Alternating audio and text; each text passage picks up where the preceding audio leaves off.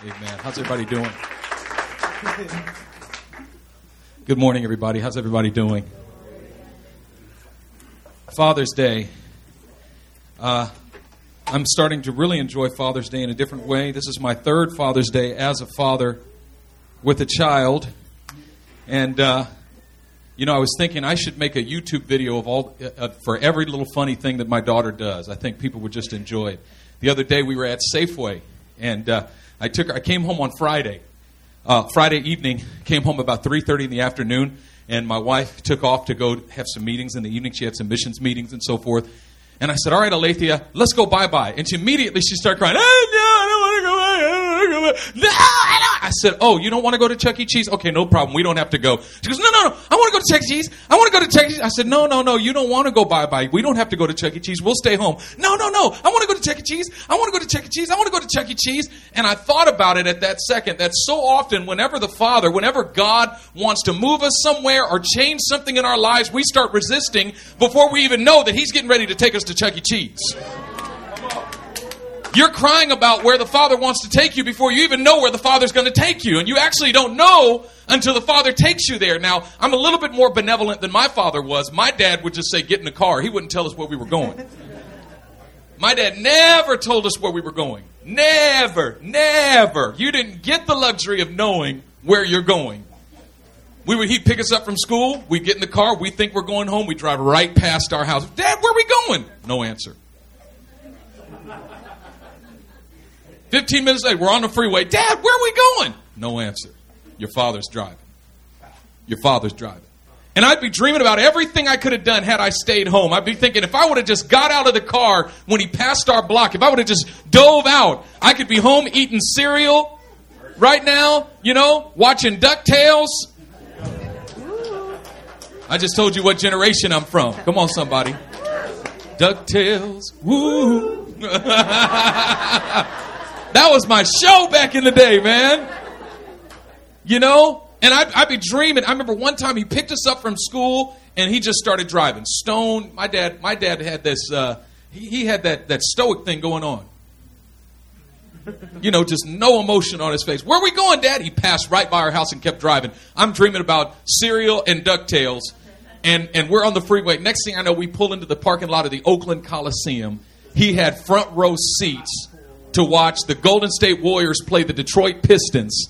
And Isaiah Thomas was standing 10 feet in front of me. I was like, I'm so glad I'm not home watching DuckTales eating cereal. At least give the Father a little bit of credit that He has your best interest in mind. At least, if my daughter, if the moment I said, let's go, she would have anticipated the Father's going to take me someplace good. You need to understand that the Father, if He's taking you anywhere, He's going to take you someplace good. And so the word of the Lord to you this morning is, stop crying, saith the Lord. Stop crying. Stop crying about where you're going. The Father's taking you someplace good. Stop crying about what you're going through. The Father's taking you someplace good. It's never a dull moment being a father. My daughter is about to turn 3 years old next month. And she acts like a 7-year-old. But she's a 2-year-old. She acts like a 2-year-old too. And we were at Safeway. After I took her to Chuck E. Cheese, she had a blast, and then we went to Safeway and we were picking stuff up, and I had her riding in the cart, and as I was self-checking us out, I heard her mumble something, and I turned, I looked at her, I said, what did you say, baby? She said, oh, I'm talking to that man. And I looked up, and there was a homeless man in line, and he was dressed from head to, he had, a beanie on, and it was kind of yellowish clothing, kind of yellowish, but it was real dirty. And I said, what are you saying? And she looked at him and said, excuse me, are you SpongeBob?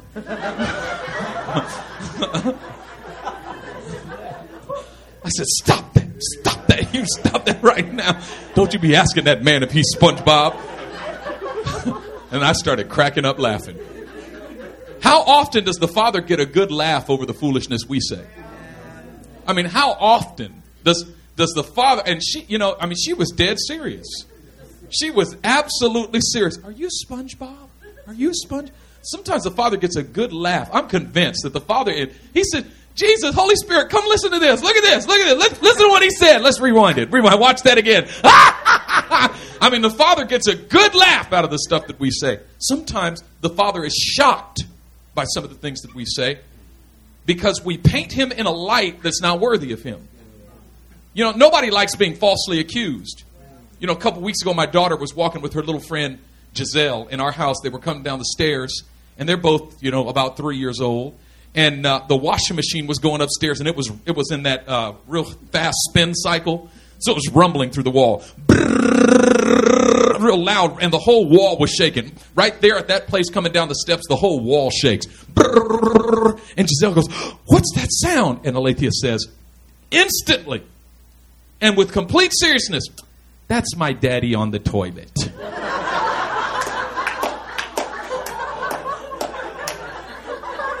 And I was standing behind them.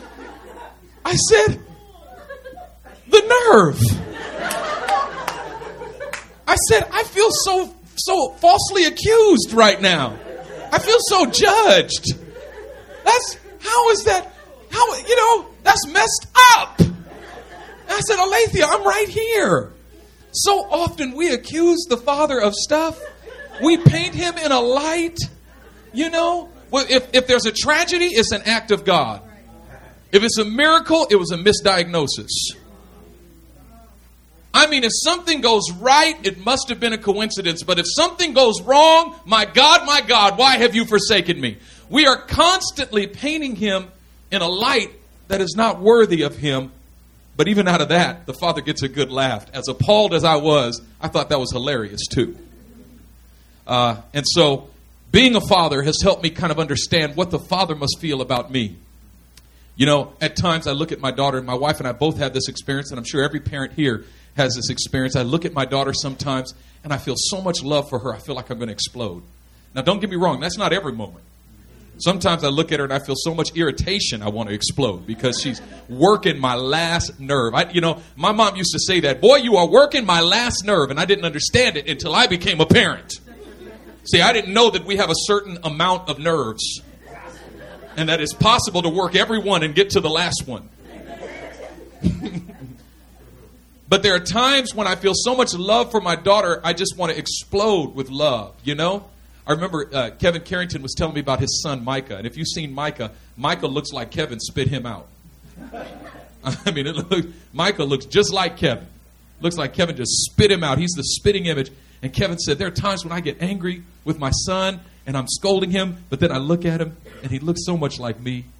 He said, it's hard for me to be mad at him. I can't be mad at him. I was like, oh, look at him. He's so cute. Look at him. So, but I don't tell him that. But inside I'm thinking, oh, that's just, look at him. He looks like me. That's how the Father feels about you. At times when you don't know you look like the Father, you look like the Father.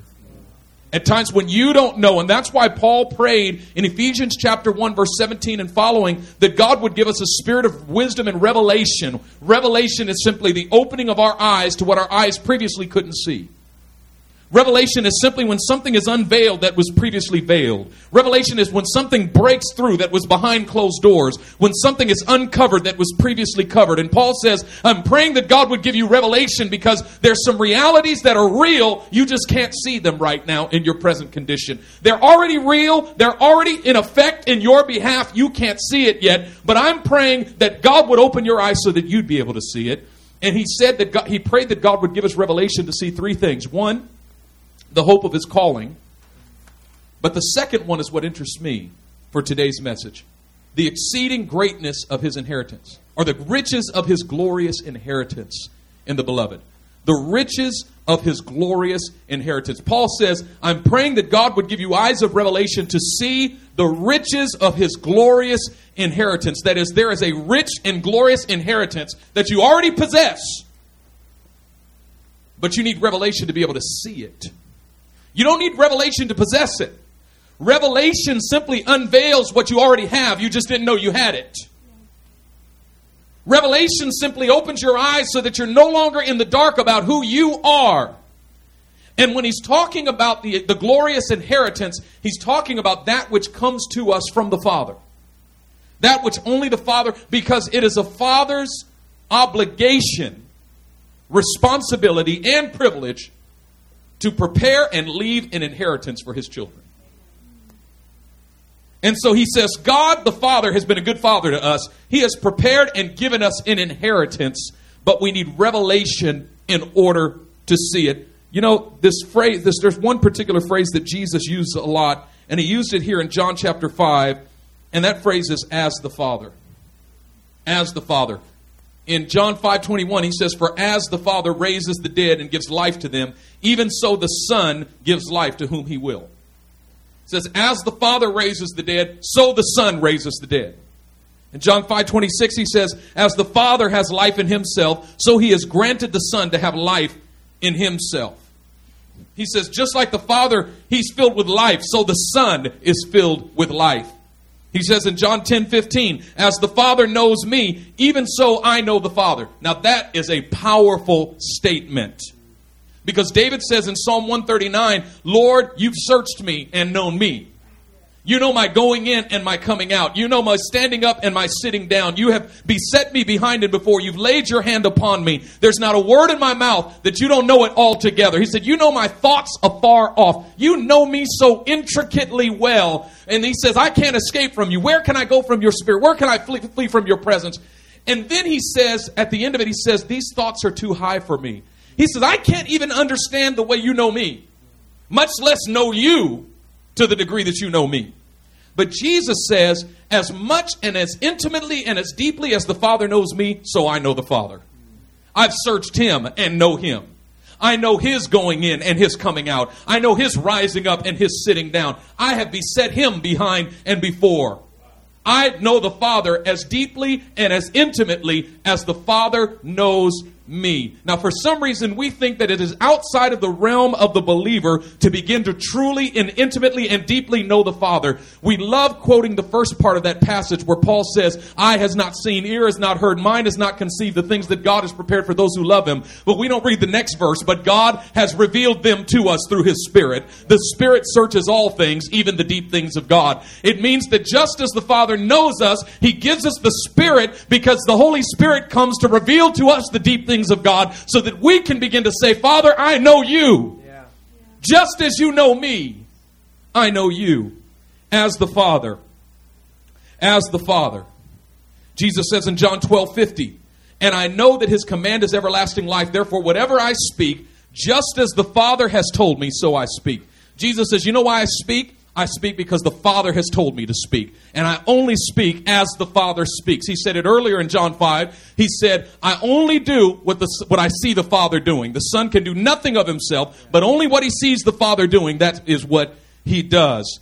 He says in John 15:9, this is beautiful. He says, as the Father loved me, I also have loved you. He's speaking to his disciples. And he says, the same love that I received from the Father, I've loved you with it. As the Father has loved me, so I have loved you. You know, when we become mature, we're able to say to people, I'm loving you with the same love that I've received from the Father.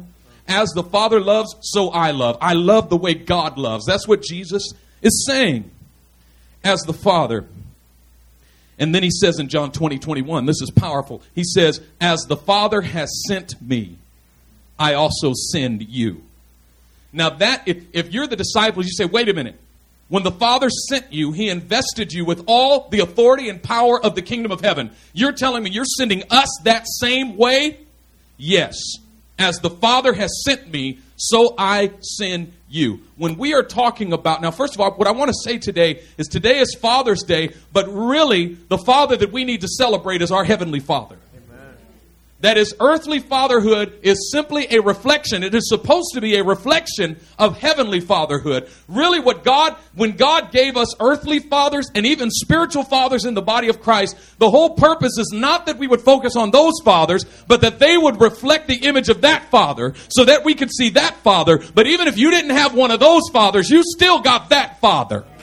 Because the scripture says, a father to the fatherless and a defender of widows is the Lord in his holy habitation. I don't care if you never had any father to father you or to look out after you. You have a Father in heaven who is a father to the fatherless and a defender of widows. And he is able to fill in the gap that was left by the failure of men. And so this morning, I want to turn your eyes onto the Heavenly Father. I want to turn your eyes onto the Heavenly Father. However, there is a progression that we can see in natural fatherhood that is analogous to the progression that happens in relationship between us and our Heavenly Father. And I want to use my own experience with my father to help you understand this morning, because I believe this will set you free. one of the things that happens when a child is in his infanthood or in his childhood is that in our infanthood, in our childhood, in our immaturity, we make a solid distinction between the Father and ourselves. I remember, and I told you all about this before, about the day I was in Sunday school as probably a 2 or 3 year old, maybe about 2.5 years old, little boy, same age as my daughter is now. And I remember I was in the middle of a very, very important building project. I had my Legos there on the floor, and I was building an edifice. And I was so focused on this building project that nothing could get my attention. Everything had to submit to this building project. It was my life. And all of a sudden, the door flung open, and a man walked in, and I didn't even look up to see who it was because I was so intensely focused on my blocks. And somebody said, "Benjamin, it's your daddy." And when I looked up and I saw my daddy, I saw the most magnificent man I'd ever seen before in my life walk in the door. I mean, he was about 7 feet or 8 feet tall. He wore a black trench coat down to his feet and an immaculate black suit underneath. His afro was perfect. It was shiny, you know. I mean, it was bling. He had just sprayed it with Afro Sheen or Stay Soft Fro or something like that. You know what I'm talking about? Oh, come on. Y'all know. Let he who never wore a fro cast the first stone. My dad had a perfect fro back in the 60s. This was 1978, right? And so and I looked up and I saw this magnificent man. And at the moment I saw him, he looked like the most marvelous, magnificent, glorious man that had ever walked planet Earth. And suddenly I forgot all about my building project because my daddy had walked in. And he scooped me up off the floor. And I was so proud to be in the arms of this man. And I'm looking around like, yeah, this is my daddy. You know, when you're growing up in elementary school, it's my daddy is better than your daddy. That's what you want everybody to know. My daddy will kick your daddy's butt if they got in a fight. My daddy makes more money than your daddy. My daddy's taller than your daddy. My daddy's stronger than your daddy. My daddy is smarter than your daddy. Oh, yeah, well, my daddy did this. Oh, yeah, well, my daddy did that. We used to argue like that in 1st and 2nd grade. Why? Because the Father is here and I'm here. There's such a distinction, such a gulf between me and the Father. I don't see anything of the Father in me. All I see is how great the Father is. And in our spiritual infancy, all we can see is how great the Father is, but we don't see any of that greatness in ourselves. It is, we don't see any of it as our inheritance. We see what the Father does and we feel like I can do nothing. The Father can do everything. My dad used to sit down and play the piano. Now, when I look back on it, he was playing real badly. He never did get any good. But at that time, when I was 2-3 years old, it sounded amazing. I was like, wow, wish I could play like that. That's amazing. But I didn't think I ever could. Why? Because I didn't know anything about inheritance. I knew I had a daddy, and he was there to protect me, and he was there to provide for me, and he was there to guide me and instruct me and correct me and rebuke me and feed me and clothe me and put me in school and tuck me in at night and make sure I was safe. And that's what the daddy was there to do. I didn't see anything of the Father in me. I simply saw what the Father was to me. And that's where most believers live their lives, is simply seeing the Father as my protector and my provider and my nourisher and my corrector and the one who puts me to bed at night and wakes me up this morning and started me on my way.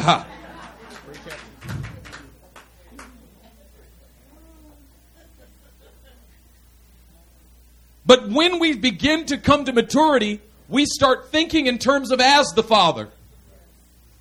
I got to a certain point where I said, if the Father can play the piano, I can play the piano. Because if it's in Him, it must be in me. I got to a point where I started to simply assume that whatever was in the Father was in me.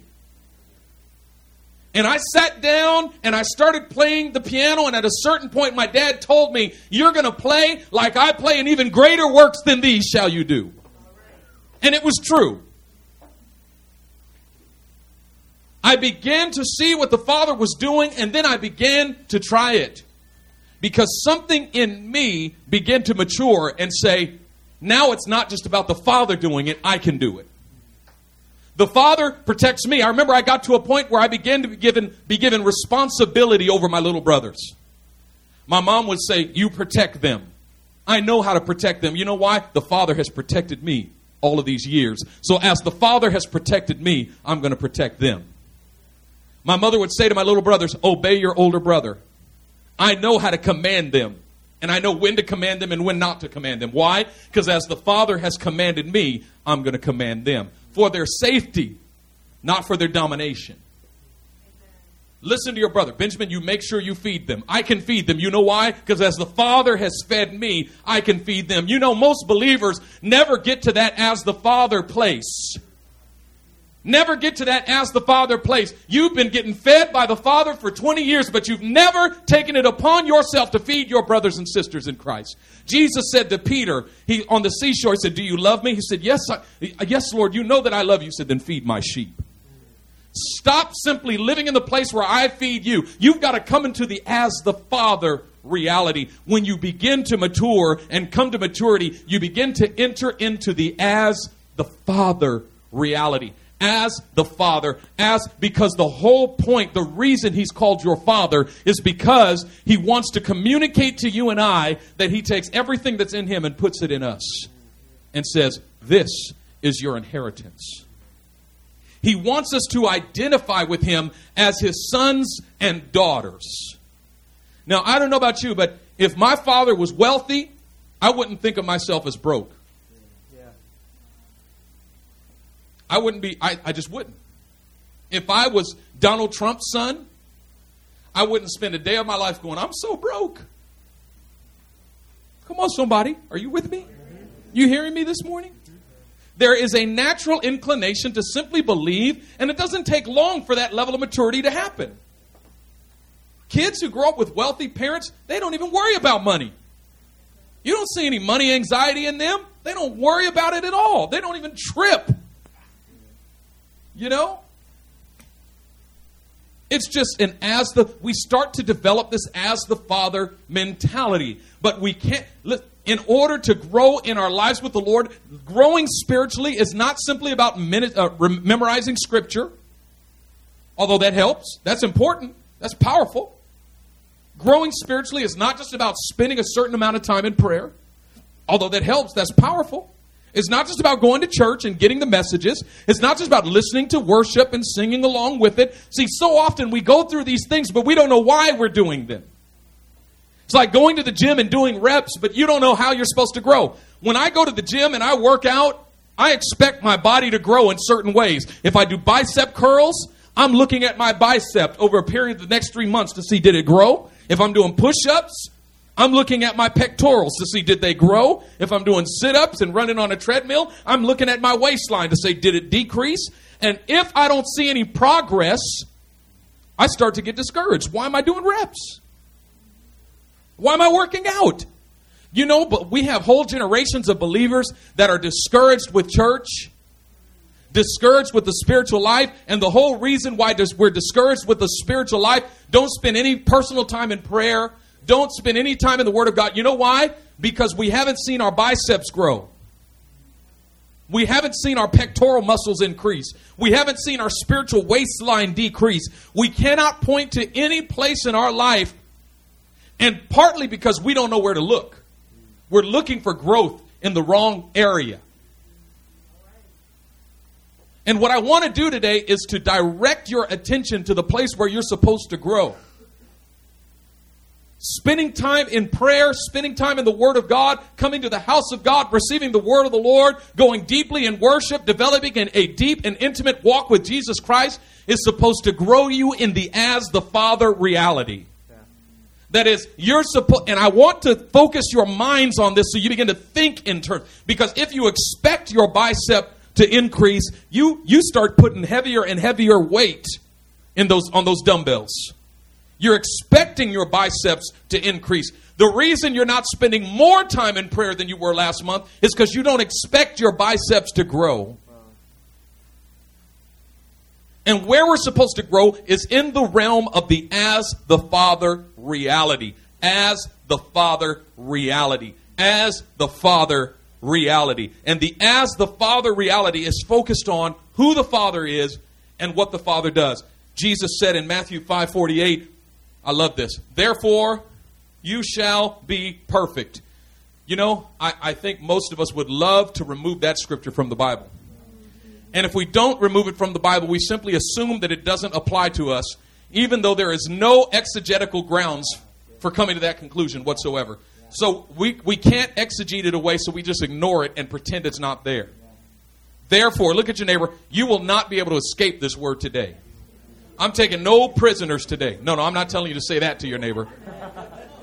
But yeah, you can't say that. See, I'm taking no prisoners today. Look at your neighbor, say, therefore, you shall be perfect, just as your Father in heaven is perfect. Therefore, you shall be perfect, just as your Father in heaven is perfect. You know, we have this theology that says nobody's perfect. Nobody's perfect. We're only human. We're only human. Not realizing that that is a complete and total misdefinition of what it means to be a human being. Because actually, if we were only human, we would be perfect. Adam and Eve, when God created them in the garden, were they perfect or imperfect? Absolutely perfect. If somebody were to say that there was somebody living today who was perfect, we'd say it was blasphemy. No. Only Jesus is perfect. It's blasphemy. So then Adam and Eve, that was blasphemy then. Now don't get me wrong. I'm not claiming to be perfect. The Apostle Paul didn't claim to be perfect. But he said that was his goal and objective. We are so focused on our imperfections and embracing them as if they were God's plan for our lives, as if they were God's destiny for us. Yeah. So much so that we don't believe Jesus. This is Jesus speaking. Therefore, you shall be perfect. Now, I think we should at least take the words of Jesus seriously. And not believe our theories of human nature more than we believe the word of the living God. You shall be perfect as your heavenly Father is perfect. That is, as you grow up in all things into Him who is the head. As you grow to maturity, as you speak the truth in love and grow up in all things into Him who is the head, He's going to take those imperfections from your life one by one. Do I look at my life and expect myself to be perfect today? No. But do you know what I do? I expect that every day God's going to take something out of my life. I expect. Why? Because my destiny is right here in this verse. You shall be perfect just as your Father. And what maturity is, spiritual maturity, is growing up fully into the as the Father reality. You are spiritually mature when you are just as the Father. Just as the Father. You know that passage of Scripture there in Isaiah 55:10 where he says, for my thoughts are not your thoughts, neither are my ways your ways. As the heavens, or verse 8, 55:8, he says, for as the heavens are higher than the earth, so are my thoughts higher than your thoughts, and my ways than your ways. This is in our immaturity. God is speaking to us and saying, in your immaturity, my thoughts are up here and your thoughts are down here. My ways are up here and your ways are down here. And we typically stop there. My thoughts are not your thoughts. My ways are not your ways. Why are you walking in these ways? You know that they're wrong. Well, my ways are not His ways. His ways are up here. My ways are down here. And we don't go to the next verse. For as the rain comes down from heaven and replenishes the earth, does not return until it replenishes the earth, providing seed for the sower and bread for the eater. I love the old King James Version. It says bread for the eater. I'm an eater. Some people are sowers, other people are eaters. I'd rather be an eater.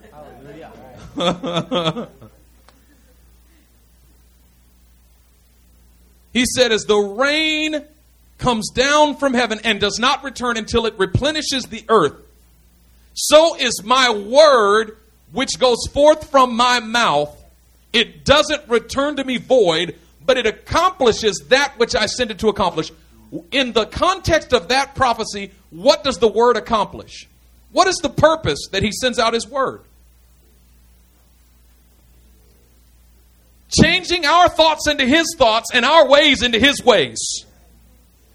Just like the rain takes the resources of the heavens and deposits them in the earth. And then it evaporates and returns to the heavens. The word of the Lord takes the resources of heaven and deposits them in our hearts and then returns and takes us with it. So that all of a sudden, after having received the words of the Lord, I have his thoughts and I have his ways. So the psalmist begins to say, teach me your ways. Teach me your ways. I'm not satisfied that my ways are not your ways. Teach me your ways. Yes, I'm not just going to say, oh, well, your ways are higher than my ways. Take me to those ways that are higher. Let me walk in your ways. Teach me to walk as the Father walks. Teach me to think as the Father thinks. My spiritual father said to me a couple weeks ago, he said, I try to think just like God. It just blew me away. I said, wait, how are you going to think like God? When we think about it in those terms, it just sounds ridiculous, doesn't it? Oh, you're going to think like God, huh? Yes. That's why Paul said we have the mind of Christ. He said, let this mind be in you, which was also in Christ Jesus, who being in very nature God, considered it not robbery to be equal with God, but emptied himself. Let this mind be in you. Begin to think the thoughts of God. Begin to think the way he thinks. Begin to act the way he acts. When you grow up into maturity, you begin to act as the Father. As the Father. I hit a certain age when my voice changed, about 13 years old. And my voice changed. And it was interesting. Before my voice changed, my voice sounded just like my mother when I talked. And it was frustrating. It is frustrating for a little boy to be told, you sound just like your mommy. Don't ever tell a little boy that, even if you're thinking that. Even if it's true, don't tell him that. Man, I heard that almost every day. As soon as I answer the phone, hello, hi Diane, how are you? No, this is Benjamin. Oh, I'm sorry, Benjamin, you sound just like your mommy. Excuse me while I go kill myself. Mommy, it's for you. I'll be in the room electrocuting myself. But I hit a certain place where my voice changed. I went through puberty.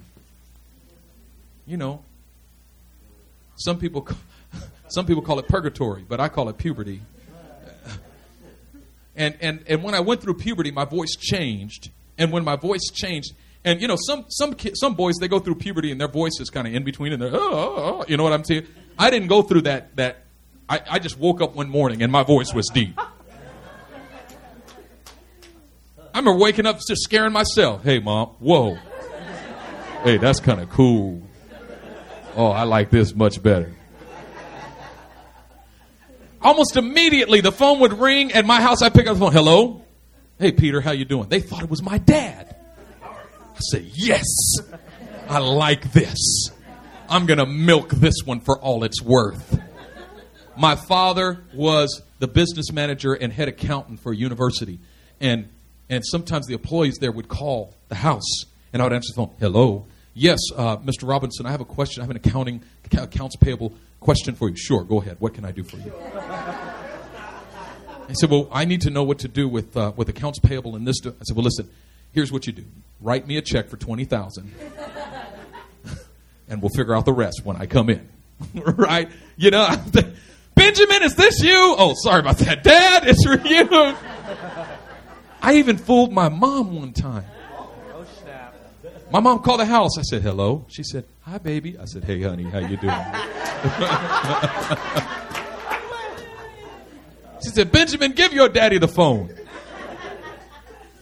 You sound like your daddy. But see, here's the funny thing. I sounded like my daddy, but it didn't. Just because I sounded like him didn't mean I had his authority, his wisdom, or his understanding. I sounded like him. But the sound was just a sound. Behind the sound was a shell. I still had a lot of maturing to do. There's a lot of believers in the body of Christ that sound like their daddy, but don't have any of the maturity left. Oh, you can speak in tongues and prophesy and everybody hears the sound and say, oh, that sounds like God. You can say, spiritual things and you get deep insights and religious platitudes and you sound spiritual, but behind it is a little boy that's got the voice, but not the life yet. Not the maturity yet. It's not just about a sound, and so often we're focused on a sound in the body of Christ. We're focused on a particular sound. Can you talk the religious talk? Can you pepper your conversations with a few scripture quotations? Can you throw out a few insights you got from a couple books you read? Can you regurgitate what you learned from somebody else's sermon to make it sound like you got some deep revelation? It's just a sound. And there's no depth behind it. And God wants to take us beyond the sound. He wants to take us into the reality, because when He takes us into the reality, you don't even have to talk. People see the Father in the look in your face. People see the Father in the way you walk and the way you carry yourself when you come into a room. People see the Father in your actions of love. People see the Father. People begin to see the Father in you. And now it's a mature expression of the Father. And what God wants from us is a mature expression of the Father in us.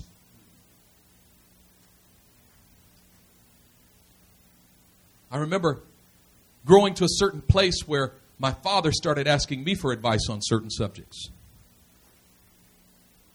I thought to myself, wow, this is a whole nother level. Even my father sees substance in me. This is a whole nother level. What I'm saying, and this is not a message for men. This is a message for men and women.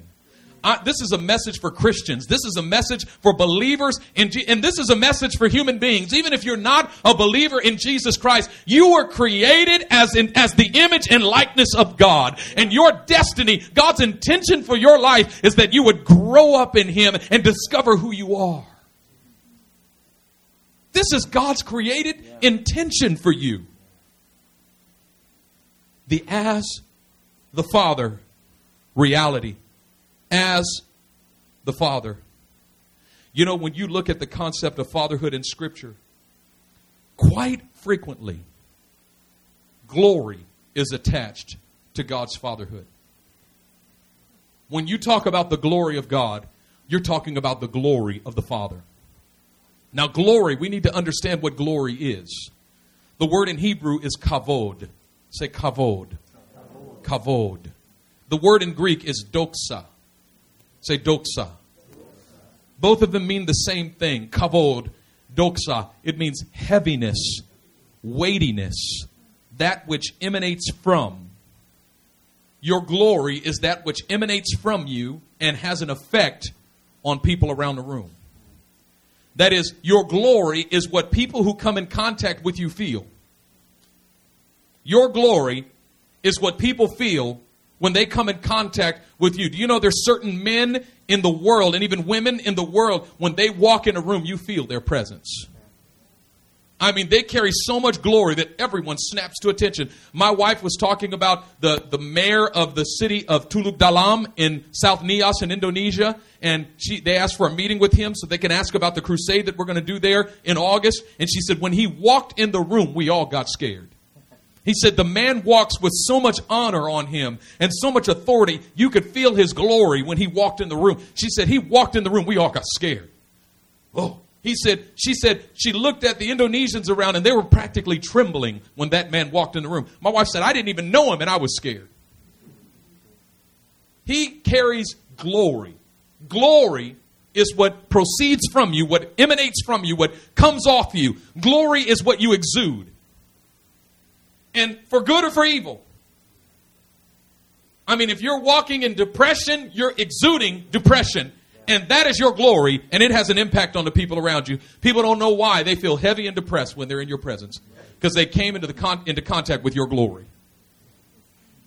If you exude fear and anxiety, that's your glory.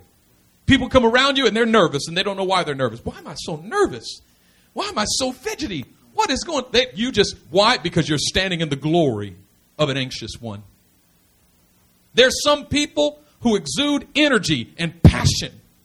And when you're in their presence, you just feel energized and passionate. You don't even know why. You're like, yeah, we're going to do this. What are we going to do? I don't know, but we're going to do it. Whatever it is, I'm excited. Why do you feel that? Because you came into contact with the glory of one who is passionate. When we talk about the glory of God, we're talking about the glory of the Father. Matthew 16:27, for the Son of Man will come in the glory of his Father. Mark 8:38, the Son of Man, he says, for whoever is ashamed of me and my words in this adulterous and sinful generation, of him the Son of Man will also be ashamed when he comes in the glory of his Father with the holy angels. He's speaking of the glory of the Father, the glory of the Father, and it appears over and over again. Romans chapter 6 verse 4, Paul says, therefore we were buried with him through baptism into death, that just as Christ was raised from the dead by the glory of the Father, so we also should walk in newness of life. God's glory is his fatherhood. Follow me. What emanates from him and has an effect on everyone who comes into contact with him is his fatherhood. He exudes fatherhood. So that if he manifests his presence in the room, everybody feels fathered and doesn't know why. When you encounter his living presence and his glory begins to break forth in your life, his glory is his fatherhood, and his fatherhood begins to change your perspective on life. It's the glory of the Father. Here in Romans 6:4, he says Jesus was raised from the dead by the glory of the Father. What happened? If you remember that resurrection day, what happened when Jesus was resurrected? His body was in the tomb, a stone was in the way, and there were soldiers, Roman soldiers guarding the place. And what happened? There was a violent earthquake, and then angelic beings appeared in glory, brightness, and the soldiers went to sleep. The glory of God was so strong that the soldiers went to sleep, and Jesus woke up. The glory of God put the soldiers to sleep and woke Jesus up. When Jesus took Peter, James, and John up to the Mount of Transfiguration, he was glorified before them, and what happened? They went to sleep. Sometimes the glory of God is so heavy and so weightiness that it'll put you right to sleep. That's why when I'm preaching and I see people falling to sleep, I say it's the glory of God. The glory of God is so heavy. People come to me and they say, oh, Pastor, I'm so sorry I fell asleep. I said, no problem. It was the glory. The glory of the Lord was so strong you just couldn't handle it. Put you to sleep. The glory of the Lord. The glory of the Lord is his fatherhood. When we begin to reflect the glory of the Lord, he says in 2 Corinthians chapter 3, verse 17 and 18, he says, now the Lord is the Spirit, and where the Spirit of the Lord is, there's liberty. But all we who with unveiled faces, steadfastly beholding as in a mirror the glory of the Lord, are being transformed. Literally what he says there in that passage is that as we look into the glory of the Lord, we become the glory of the Lord. We reflect the glory of the Lord. And when we begin to reflect the glory of the Lord, what we reflect is the spirit of his fatherhood.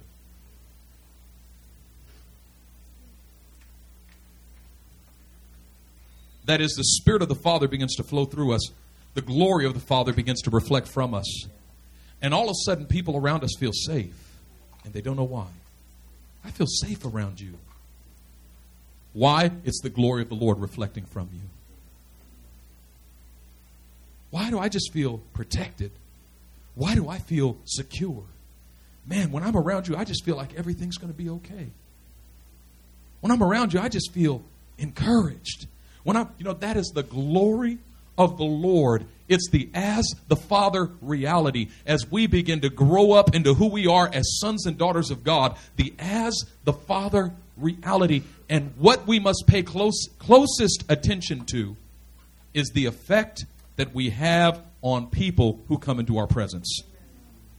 That is how you rate and evaluate your level of spiritual maturity. How do people respond?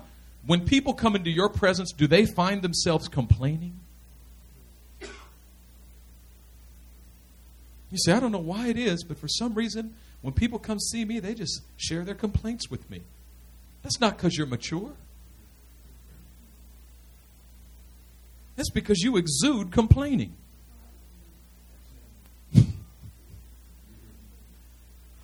And here's the test. Do they share their complaint with you and leave encouraged? Does it break off of them? Or when they leave, do you have the same complaint?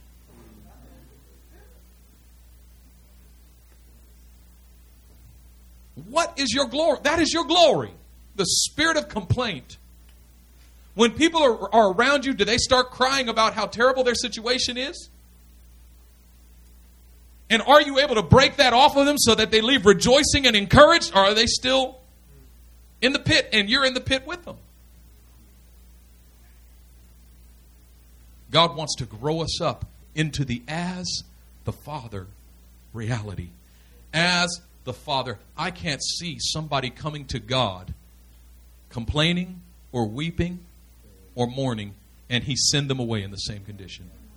I never saw Jesus do it. I never saw Jesus do it. You know, there are times when I reach out to people and try to minister to them, and I find I just don't have the words. I do my best, but then I go home and pray, God, grow me up into the Ask the Father reality. Because the Father would have known what to say. It just means that I'm growing more. And you know what? We're all on that journey together. We're on different places in that journey, but we're all on that journey together. But we have to focus our eyes on the as the Father reality. And the as the Father reality is not focused on what we see happening in ourselves. That's the childish, infantile reality. It's all about me and what's happening in me. But a father thinks of himself last. Because a father, a real father, he's got to think about his wife. He's got to think about his children. And he's got to focus his mind there, even if he doesn't get what he needs. And the birth of a child, that's the greatest test for a new father. Because when that child is born, fathers, you ain't getting nothing for a long time. She ain't going to rub your back. Your wife is thinking about one thing, that baby. And that baby's thinking about one thing, that baby. And you can only be thinking about two things, that wife and that baby. You can't be thinking about that father. I could never imagine the father sitting in heaven going, why don't they honor me? How come they don't respect me? Do you see this, Jesus? He's not concerned for himself. He's jealous for his glory, yes. But if you think about it, the Father should be the most depressed being in the universe. If he got depressed every time things didn't go his way, every time he didn't get what he wanted, he would have committed suicide a long time ago. There has been so much rebellion in the earth. The Father should be the most depressed being in the universe. You know what? He's not even bothered by it. Because a father can look above everything that goes wrong and say, no, I'm going to bring about that which is good. I'm going to work in all of this. And I'm not only going to work it, and it didn't say he works it out for his good. It says he works it for your good. In all things, God is working for the good of those who love him, who are the called according to his purpose. God wants to mature us in the as the Father reality. Let's pray. Father, I speak your blessing over this congregation this morning in the name of the Lord Jesus Christ. And I pray for the spirit of revelation that you would open our eyes. The disciples said to Jesus, show us the Father and it'll be enough. And Jesus said, how long have I been with you? And you say, show us the Father. I and the Father are one. Jesus, I pray that you would take us to that place in you where the people around us could see the Father in us. Grow us up in the as the Father reality. I pray it in the name of the Lord Jesus. Lord, there's some here today that are hurting. Some here today that are wounded Every Father's Day, there are individuals whose hearts are broken and hurting because they feel like if only I had a father who loved me. I say to you today, if that's you, you have a father who loves you. You have a father who loves you. You have never been fatherless, not for a moment. He's a father to the fatherless.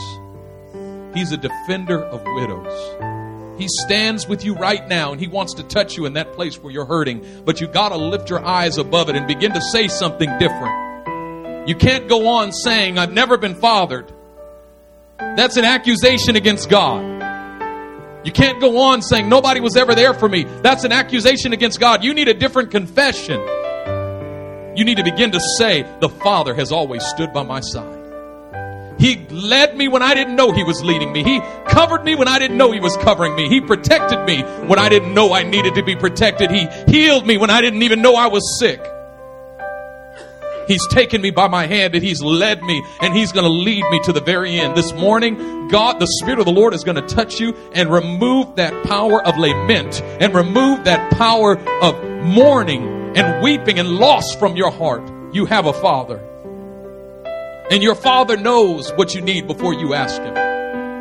Your Father knows. Your Heavenly Father knows what you need before you ask Him. And He's a good Father. He's not an absentee Father. He's a present Father. Today He's here for you, and He's stretching out His hand. And He's saying, come to me. If you're weary, if you're heavy laden, come to me. I'll give you rest. You know, so many of us in our spiritual life, we focus on Jesus because we can identify with the Son, but we have trouble identifying with the Father. And Jesus said somewhere there in John 16, He said, the day is coming when you'll no longer ask me for anything. For the Father Himself loves you. Whatever you ask Him in my name, He'll do it for you. Even Jesus the Son, His desire was to direct our attention to the Father. Some of you in your personal prayer lives, you never even talk to the Father. You talk to Jesus. But God wants to shift that. He wants you to begin to talk to the Father. He wants you to begin to talk to the Father. He wants you to begin to say, Father, I'm coming to you in the name of your Son, Jesus. Father, I'm coming to you this morning. I prayed. Even Jesus, when He taught us to pray, He said, our Father who is in heaven, hallowed be your name. Your kingdom come, your will be done on earth as it is in heaven. Give us this day our daily bread. Forgive us our trespasses as we forgive those who trespass against us. Lead us not into temptation, but deliver us from evil. For yours is the kingdom and the power and the glory forever. Amen. It's the Father. It's the Father, and God wants to reveal Himself to us as Father today. He wants to take us into His fatherhood and hold us in His arms. And today I speak the blessing of the Father, and I say the Father Himself loves you. Jesus said, if anyone loves me, he will be loved by my Father, and I also will love him, and we'll come and make our home with Him. The Father has come to make His home with you today.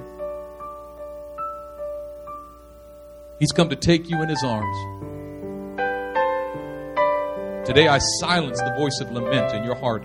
Some of you have been lamenting for years and even decades about what you did not have from your earthly father. I silence that voice today in the name of Jesus. I remove from your mouth and from your mind and heart the voice of lament, and I replace it with the voice of joy. You will rejoice in your Father. Your Father loves you. You have a Father. You have a Father. He calls you His own. He'll never leave you. No matter where you go, He knows your name. He knows your name. Holy Father, I pray that you would reveal your glory to us today. Let the glory of the Father settle into every mind and every heart.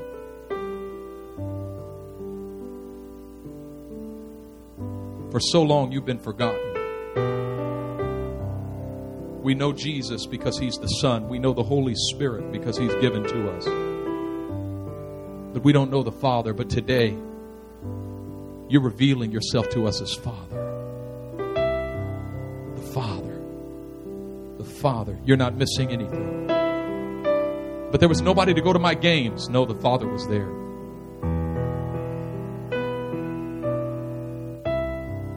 There was nobody to keep me out of trouble. The Father was there. You should have got in a lot worse trouble than you got in. The Father was there. The Father has intervened in your life, and He will intervene again and again and again. I speak strength to your heart and mind. I speak the strength of the Father to your heart and mind. In the name of Jesus Christ. And I bless you with every spiritual blessing in heavenly places in Christ Jesus.